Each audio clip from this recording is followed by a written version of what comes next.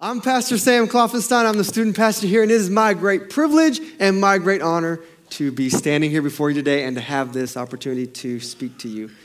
I want to say thank you. My mother is here in the audience today. Thank you, Mom, for coming. She typically has another church that she attends, but she made the choice to come and hear me today, and thank you for that. And there's some other individuals who made the choice to come and support me today, and I want to thank them as well.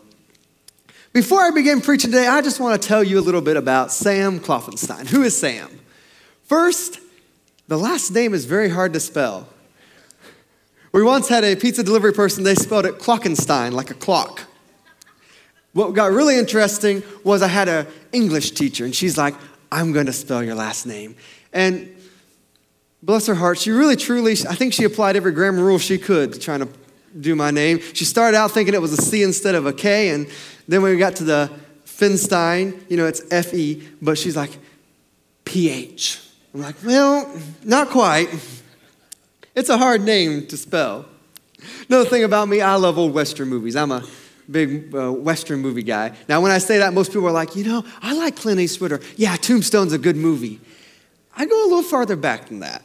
I like John Wayne and Roy Rogers. That's kind of what I do when I watch old Western movies.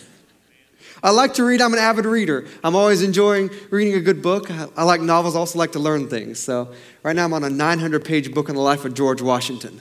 That one's taken a while for some reason. Another thing that's important to me is my family. I love my family. My aunt, my mother have been a huge support to me. Sadly, both my grandfather and grandmother have passed away, but they were definitely my mentors and individuals who really invested in my life and helped me become the man of God I am today. But nothing gets me more excited than sharing the Word of God. Sharing what God has placed upon my heart. And God has placed something upon my heart for you today. We are getting ready to enter a time of fasting, of prayer. That's important. There is nothing like getting in the presence of Almighty God. Can I get an amen? There is nothing like that. When you get alone with God, when you take time to seek Him, those are the moments that shape your life. They're the moments where your life purpose suddenly becomes clear. I was 17 years old, kneeling down beside my bed in prayer when God said, I've called you to be a pastor. One moment in prayer, and that forever shaped my life. Moments in God's presence, they're the moments of fresh starts, of hope. You might feel bad, you might feel beat up, confused, and lost. You might have no direction in the moment. But you get in God's presence, you seek Him, you take that time to just really go out of your way and say, God, what do I need to do in this moment? And suddenly your path forward looks clear. Time in God's presence is where that thing that's been holding you back, that struggle you've had in your life for a long time, it can become a part of your past because God gave you deliverance in that moment. I can trace who I am as a believer, as a man of God, to those moments in God's presence. So fasting and prayer, it's important. I want to explore with you today the importance of prayer and fasting. I also want to look at how do we position ourselves to pray. How do we position ourselves as we go into this time of fasting to really be where God can pour into our life? As I was preparing for this sermon last month, I asked myself and I asked God this question. I said, why is it so important to fast something? Why is it so important? What is the significance of this? And the realization I came to in prayer was this. I have a vase here. This vase represents our life. Now, it's pretty full right now. But the thing is, we get busy. There's lots of things going on in our life, and we got work. Then there's family, friends, all those social events that get put on your calendar. The social events you didn't necessarily mean to go to, but somebody invited you and you felt an obligation to go. Activities, you got kids, you got your favorite TV show, you got sports, you've got fill in the blank, and suddenly it starts overflowing. Your life is just so full. There's all these things that are going on in your life, and it just can get to the point where it's hard. You get stressed. There's all this stuff going on. It just doesn't seem to be enough time for it all. Sometimes we just need to take a step back and make time for God. Can we agree life gets pretty busy? There's been moments in my life where I'm like, if I could just have a 30-hour day, my life would be so wonderful. 30 hours, can you imagine? 6 more hours to get stuff done. But the realization is in a month or two, we'd have that 30 hours filled up. It'd be just like 24. We'd have found something to fill that hole, that gap in our life. See, when we fast, we take something out of our life. we make room. Some people fast food. Some people, they fast television. Some people might fast media, social media. Some people do a Daniel fast. The goal is to replace whatever we've taken out of our life with prayer. You see, we take something out of here so it's not as full, and then we replace it with time in prayer, because God wants to pour something into your life. God wants to do something great in your life, but if there's no room, how can he pour it into you? How can he pour wisdom into you? How can he pour guidance? If we've got our life so full, there's no room because we're so busy. The goal is to replace whatever we've taken out with prayer. Instead of spending 30 minutes scrolling through Facebook or TikTok, you take that time and you pray. Or maybe you fast a meal, so instead of taking that time to go to a restaurant, you just open your Bible. You cannot be full and have room to receive something else. God wants to insert something into your life, guidance, answers, breakthroughs, but we have to make room for it. The conscious choice to remove something from our life and replace it with prayer creates that opening for God to insert something supernatural into our life. Our life is built on choices. If you want to become stronger, you got to work out some. You got to make that time in the gym. If you look at your life and like, I could go farther in life if I maybe got a master's degree. I could get some more promotions at work. If you decide you want to get another degree, it's going to take some time. You're going to have to put some effort, some money into that. Those choices are going to shape your life. If you have a dream, you have your dream house, and there's a certain house you look at and you're like, I want to live there someday. There's going to be some choices that's going to have to be made to lead you to hopefully maybe one day experiencing that dream. If you want to draw nearer to God, we have to make choices that create the atmosphere for that to happen. If we keep doing what we've always done, nothing changes. If we keep spending the same amount we've always spent and we keep making the same amount we've always made, we're not going to save more money. It's just going to stay the same because nothing's changed. We have to make a conscious choice. Fasting is making the conscious choice to make changes in our schedule, our routine, so that we can receive from God. The symbolism is we're emptying ourselves to make room for God to work. Today I want to be very practical about this topic of fasting. I want to talk about 3 things that position your life to receive what God has for you, that will lead, I believe, to some spiritual breakthroughs in your life. Really, this sermon is about making choices that position us to receive from God. God wants to bring some hope to you in the next 3 weeks. There's some answers you've been seeking. God wants to provide some answers. Maybe you feel drained and at the end of your rope. God wants to renew you. Christ Legacy Church, our theme this month is all things new. God wants to do something new in your life. As we enter this time of fasting, the first thing I believe we must do is go out of your way. Go out of your way. Pastor Fairman, I think you read my notes today. We're going to Exodus chapter 3, Moses and the burning bush.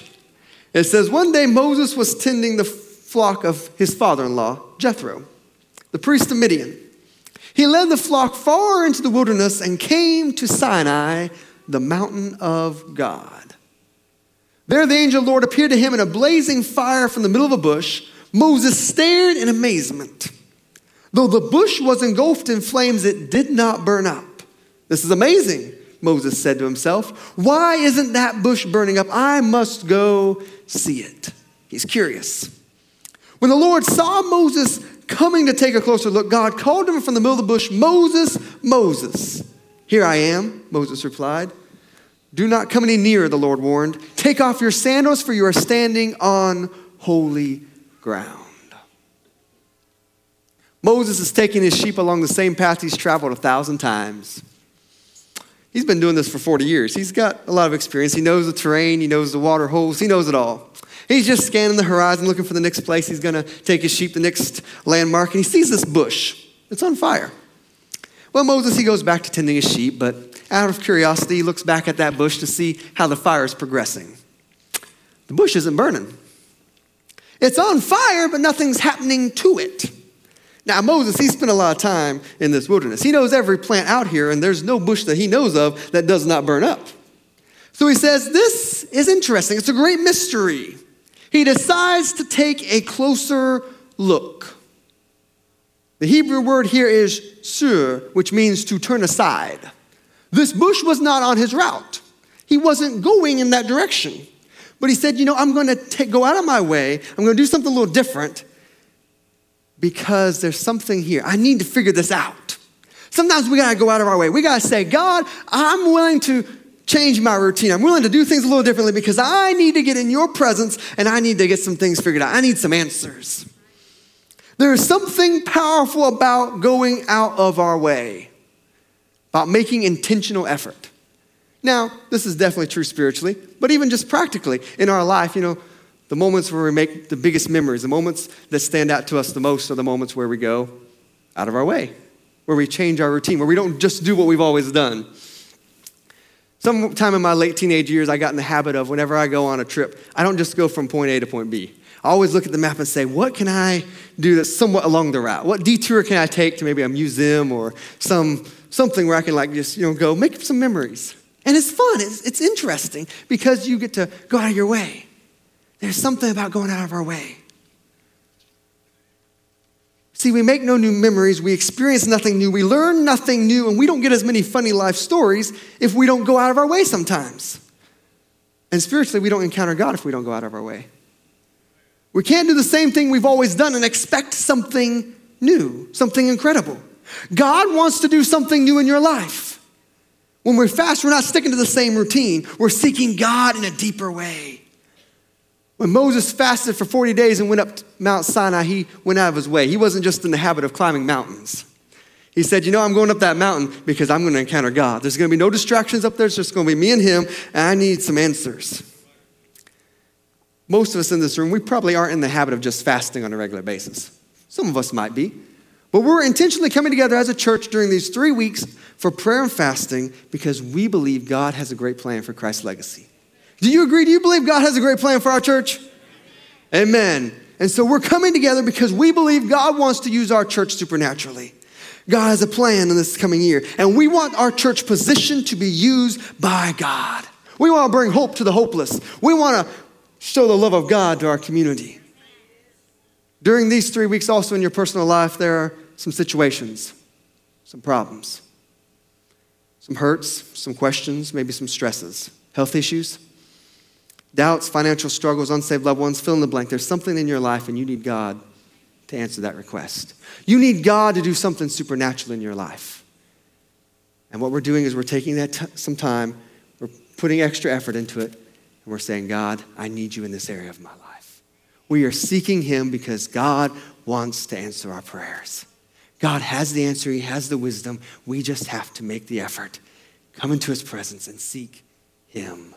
That's what we're doing during this time of prayer and fasting. If we want to receive something from God these 3 weeks, we must make an intentional effort.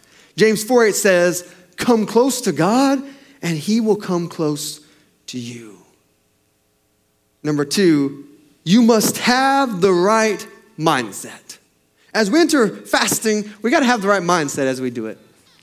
Now, fasting has health benefits. If you do a fast, there are some health benefits that can happen. Fasting social media, that might be a good thing, good for your mental health. You don't see everybody else's drama or all the craziness in our world for a few days. But the spiritual benefits of really hearing from God, of drawing near to him, those only happen if we have a right mindset. Our heart attitude is important. If our heart's wrong, our relationship with God will suffer. We cannot expect spiritual blessings and benefits from fasting if our heart's not right with God. For the rest of my sermon, I'm going to be focusing on a very particular story from the life of Elijah. Let me give you a little background. The nation of Israel has always had trouble with idolatry in the Old Testament. They keep not following God. They find a false god and they worship that. They get distracted. At this particular time, Israel has a very wicked king by the name of Ahab. And Ahab, he takes this problem Israel has with idol worship, with idolatry, and he makes it worse because he imports the worship of another false god. He marries Jezebel, a Phoenician, and so he imports their main god, Baal Makart. Now, they've always had Baal worship inside this nation of Israel. Some of the tribes there, or some of the people who had lived in the land before that, worshipped Baal. But this was a very specific false god, Baal Makart, that gets imported in. And so Ahab starts this fertility cult that's attached with this false god. As a result of the sinfulness, as a result of the people sinning, God says there's going to be a divine judgment upon the land. There's going to be no rain. Elijah pronounces this, and then he runs for his life. Elijah is the prophet of God. Ahab's trying to kill him. Well, Elijah, he returns 3.5 years later, and he challenges the prophets of Baal to a competition. He says, you make a sacrifice, put it on an altar, and see if your God answers with fire, like sends fire from heaven to consume the sacrifice. I'll make a sacrifice, put it on an altar, and we'll see if God sends fire from heaven and, burns up that sacrifice. He's like, whatever God answers by fire, let him be God. People are like, okay, sure, this is a good way to figure out who God is real, So the prophets of Baal, they scream, they yell, they slash themselves with knives, blood goes everywhere, and they try all day and nothing happens. Elijah comes up there, he prays, and God sends fire from heaven and consumes the sacrifice.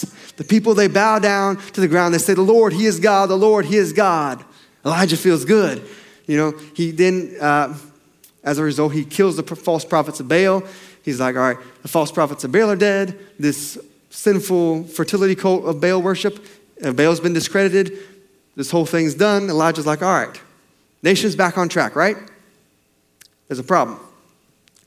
1 Kings 19, 1-4, when Ahab got home, he told Jezebel everything Elijah had done, including the way he'd killed all the prophets of Baal. So Jezebel sent this message to Elijah, may the gods strike me and even kill me if by this time tomorrow I have not killed you just as you killed them. Elijah was afraid. He fled for his life. He went to Beersheba, a town of Judah, and he left his servant there. How often in life do we isolate ourselves when we're struggling? Then he went on alone in the wilderness, traveling all day. He sat down under a solitary broom tree, and he prayed that he might die. I've had enough, Lord, he says, take away my life. I'm no better than my ancestors who already died.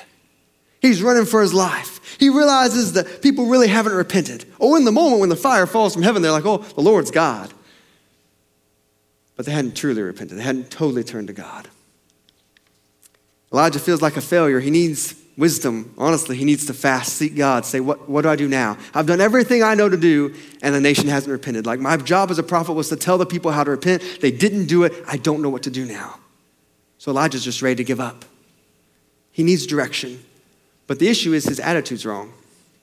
If I'm being honest, I think Elijah was struggling to have faith and trust in God in that moment. He's depressed. He's frustrated. He's worn out. He's at the end of his rope. How many of you have been at the end of your rope before? Or maybe you're at it right now. You tried everything you can. You're trying to follow God, but just life is overwhelming. It says he laid down and slept under the broom tree, but as he was sleeping, an angel touched him and told him, get up and eat. He looked around, and there beside his head was some bread baked on hot stones and a jar of water. So he ate and drank and lay down again. The angel Lord again came and touched him and said, get up, eat some more, or the journey ahead will be too much for you. So he got up and ate and drank, and the food gave him enough strength to travel 40 days and 40 nights to Mount Sinai, the mountain of God. Elijah, at this point in time, he'd already kind of started a fasting. He'd gone through a lot. He hadn't eaten in a while. And he sits down under this tree. I find it interesting. He's already basically started his fast, but God actually brings him food and says, Elijah, eat and sleep. Eat some more, sleep some more. Why? I believe the answer to that is quite simply, before Elijah really started this fast, before it was going to do him any good to fast, he needed the right mindset. You see, when God provided Elijah food, what God was actually doing was saying, I'm still your provider. If you look throughout the story of Elijah, God keeps supernaturally providing food for Elijah. There was a famine in the year for 3.5 years. So for a while, God sent ravens, and every single morning they fed Elijah. We have DoorDash nowadays. Back then, I guess it'd be Elijah or Raven Dash. Or he just had food delivered to him every single day. He goes to a widow, and she's about to cook her last meal. Her and her son are about to die because the famine's so bad, they're all about to die. And Elijah says, God said, if you'll give me one little cake of food first, God will provide food all throughout the famine. And God does. So as Elijah's sitting under this broom tree, feeling like it's all over, God sends Elijah food. He says, it's not time to fast yet, Elijah. You got to get your attitude right first. I got to remind you, I'm still your provider. Remember the ravens? Remember when that widow woman kept scraping the bottom of the barrel, but every day there was more food? Remember who I am? Once Elijah got to that point where he's like, okay, God, I trust you. Then God's like, okay, now you fast for 40 days, and now you go, and I'll give you the answers you need. Sometimes we got to really search our heart. We got to say, God, is there something wrong inside me? Is my attitude right? Is my focus right? Because we can fast all day, all night. We can go 2 weeks without television. We can do whatever we want for our fast. But if our attitude's wrong, if we're just going through the motions, what good has it really done us? We got to make sure our heart's right. And the thing is, many times we don't necessarily intend to have the wrong attitude. We just get like Elijah. We just get overwhelmed, frustrated. We just end up at the end of our rope and we just don't have the right focus in that moment. Before we fast, we must examine our heart. Psalm 139, verses 23 and 24 says, "Search me, O God, and know my heart. Test me and know my anxious thoughts." Oh, how many anxious thoughts we get sometimes. "Point out anything in me that offends you, and lead me along the path of everlasting life." As we enter this time of fasting, let our prayer be like that of David. Oh God, search our heart. Search my heart. Show me if there's anything inside me that isn't right. Get me in a position where you can pour into my life and help me. I think that should just be our daily prayer anyways. Oh God, search my heart. And number 3, we need a goal. Goals are important in life. I was looking at a Harvard business study. When they asked the participants in the study if they had a goal, 83% said they had no goals. I find that an alarming statistic. 14% had a plan, but they hadn't written it down. Now, those who had a plan were 10 times more likely to succeed than those without any goals. 3% of respondents, they had written down their goals. They didn't just have it in their mind. They actually had a plan written out. These individuals were 3 times more likely to succeed than those who had a plan but had not written it down. Goals are important. If I said I was going to drive somewhere, and you said, well, where are you going to drive? And I just said, well, I'm going to get on the highway, and the highway's just going to take me there. You might question my logic. I mean, we got a lot of highways running through Oklahoma City. We got I-40 West, I-40 East, I-35 North, I-35 South. We got a lot of roads and a lot of exits. If I just got on the road and I'm like, it's just going to take me there, that might not work. I believe God desires us to have a goal in this time of fasting. Prayer is always going to help us. But if we really want to see God move supernaturally in a specific area of our life, we need to have that as a goal. What are we praying for? What is your goal in this time of fasting? How is your life going to be different or look different when this is over? What do you want God to have specifically done for you? See, when we have a goal, that means we put thought, we put effort into it. When something's really important to us, we usually have a goal, an idea in mind. Throughout the entire Bible, people, they fasted and they prayed with a goal in mind. If there was a famine, they fasted, they prayed for deliverance, for food.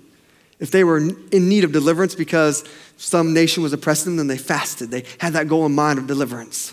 If the nation had turned their back on God, then they fasted and prayed for renewal, for revival. If they were confused, they fasted, prayed for clarification. They wanted to know what decision to make out of multiple options, and they prayed for wisdom. If someone was sick or dying, it might be a prayer for healing. Our time of prayer and fasting will be more effective and powerful when we have a goal in mind. What is the answer you need? That deep, heartfelt desire in you, that prayer you desire God to answer more than any other. What is that? Goal gives our prayers direction, intentionality, passion. We pray with more intensity when we have a goal in mind. So I encourage you as we enter this time of prayer and fasting, as we really seek God during this moment, choose 3 or 4 things and let those be your goal. Maybe it's just 1 or 2, but find a couple things that say, this is my goal. This is what I want to answer to. This is the prayer that I want God to reveal wisdom or direction to me in. You know, for me this week, or this year, I'm praying for wisdom over the next 3 weeks. I'm praying for guidance as I lead the youth ministry. I want a youth ministry that really desires to follow God with all their heart, and one that is like a family. I'm seeking God during this time for those I know who have not yet accepted Jesus Christ as their Savior. That those individuals would understand and accept the love of God. Come to Him and repent and allow Him to help them in their life. In 1 Kings 19, Elijah, he gets to the mountain of God. His mindset's improved, but he still needs direction. He's fasted though. And now he gets the answers he needs so badly. In 1 Kings chapter 19, verses 14 through 16. I'm going to go ahead and start in verse 15. It says, "Go back the same way you came." This is the Lord talking. "Travel to the wilderness of Damascus. When you arrive there, anoint Hazael to be king of Aram, then anoint Jehu, grandson of Nimshi, to be king of Israel, and anoint Elisha, son of Shaphat, to replace you as my prophet." God's telling Elijah, you're not alone. I've got a plan for you. There is a next step. Here's the next thing you need to do, the next part of your purpose. Elijah had a goal in mind. He needed to know what came next. He prophesied, he prayed, he showed Israel how to follow God, and he needed to know, what do I do now? Where do I go from here? And God answered that prayer. As we go throughout these weeks of fasting, of prayer, I encourage each of you, go out of your way, make intentional effort. You don't just naturally spend more time with God. You don't just naturally get a stronger marriage. You don't just naturally get better at your job. It takes effort. Make that effort. Seek God. Find out what he's trying to reveal to you. Be intentional. Have the right mindset. Spend some time just seeking God and just saying, God, help me have the right mindset, the right focus in this moment, and have a goal in mind. A goal gives direction, it gives focus, it gives passion to your prayers and to this time of fasting. I truly believe we're going to come back in 3 weeks. We're going to have some testimonies of what God has done, because God is going to work in our lives. But it all starts with us making room. If your life's completely full and there's no room, how's God going to do something miraculous in your life? So over these 3 weeks, our life might look pretty full, but we need to find what we're going to pour out, what we're going to change, what we're going to fast, so there's a little bit of room, so that God has the ability to then pour into your life. So there's room for the miracles, the wisdom, and the guidance he wants to place inside your life. So my question today is, what are you going to fast? What are you going to do to remove in your life? What are you going to do so that you're in a place to receive from God, so God can give you the answers you need? We're about to go into a worship chorus here. And during this time as we worship, I just encourage you all, just silently pray to say, God, what do you want me to fast during this time? And what are 2 or 3 things that I can have as goals? That I can, during these 3 weeks of prayer, that I really need to focus on, because I need an answer in this area. I need wisdom in this area. I need help in this area. Find those things. Find those things you're like, God, I need this in my life. Come before you, and I just thank you for this time that we've been able to have in your presence. I pray, Lord God, that as we go out, as we begin this week, Lord, as we begin this time of fasting and prayer, that you would just place those goals inside our heart. Help us to know what you would have us to seek you for during this time. Help us to have the clarity of mind to know what we need to be praying for and seeking you for in this time. And I thank you, Lord God, that as we fast, you are going to do great and powerful things in the life of each and every single person in this room. We give you the praise, honor, and glory for it in Jesus' name. Amen. Thank you all for coming. To those here in the sanctuary or online, thank you. God bless you. Have a wonderful week.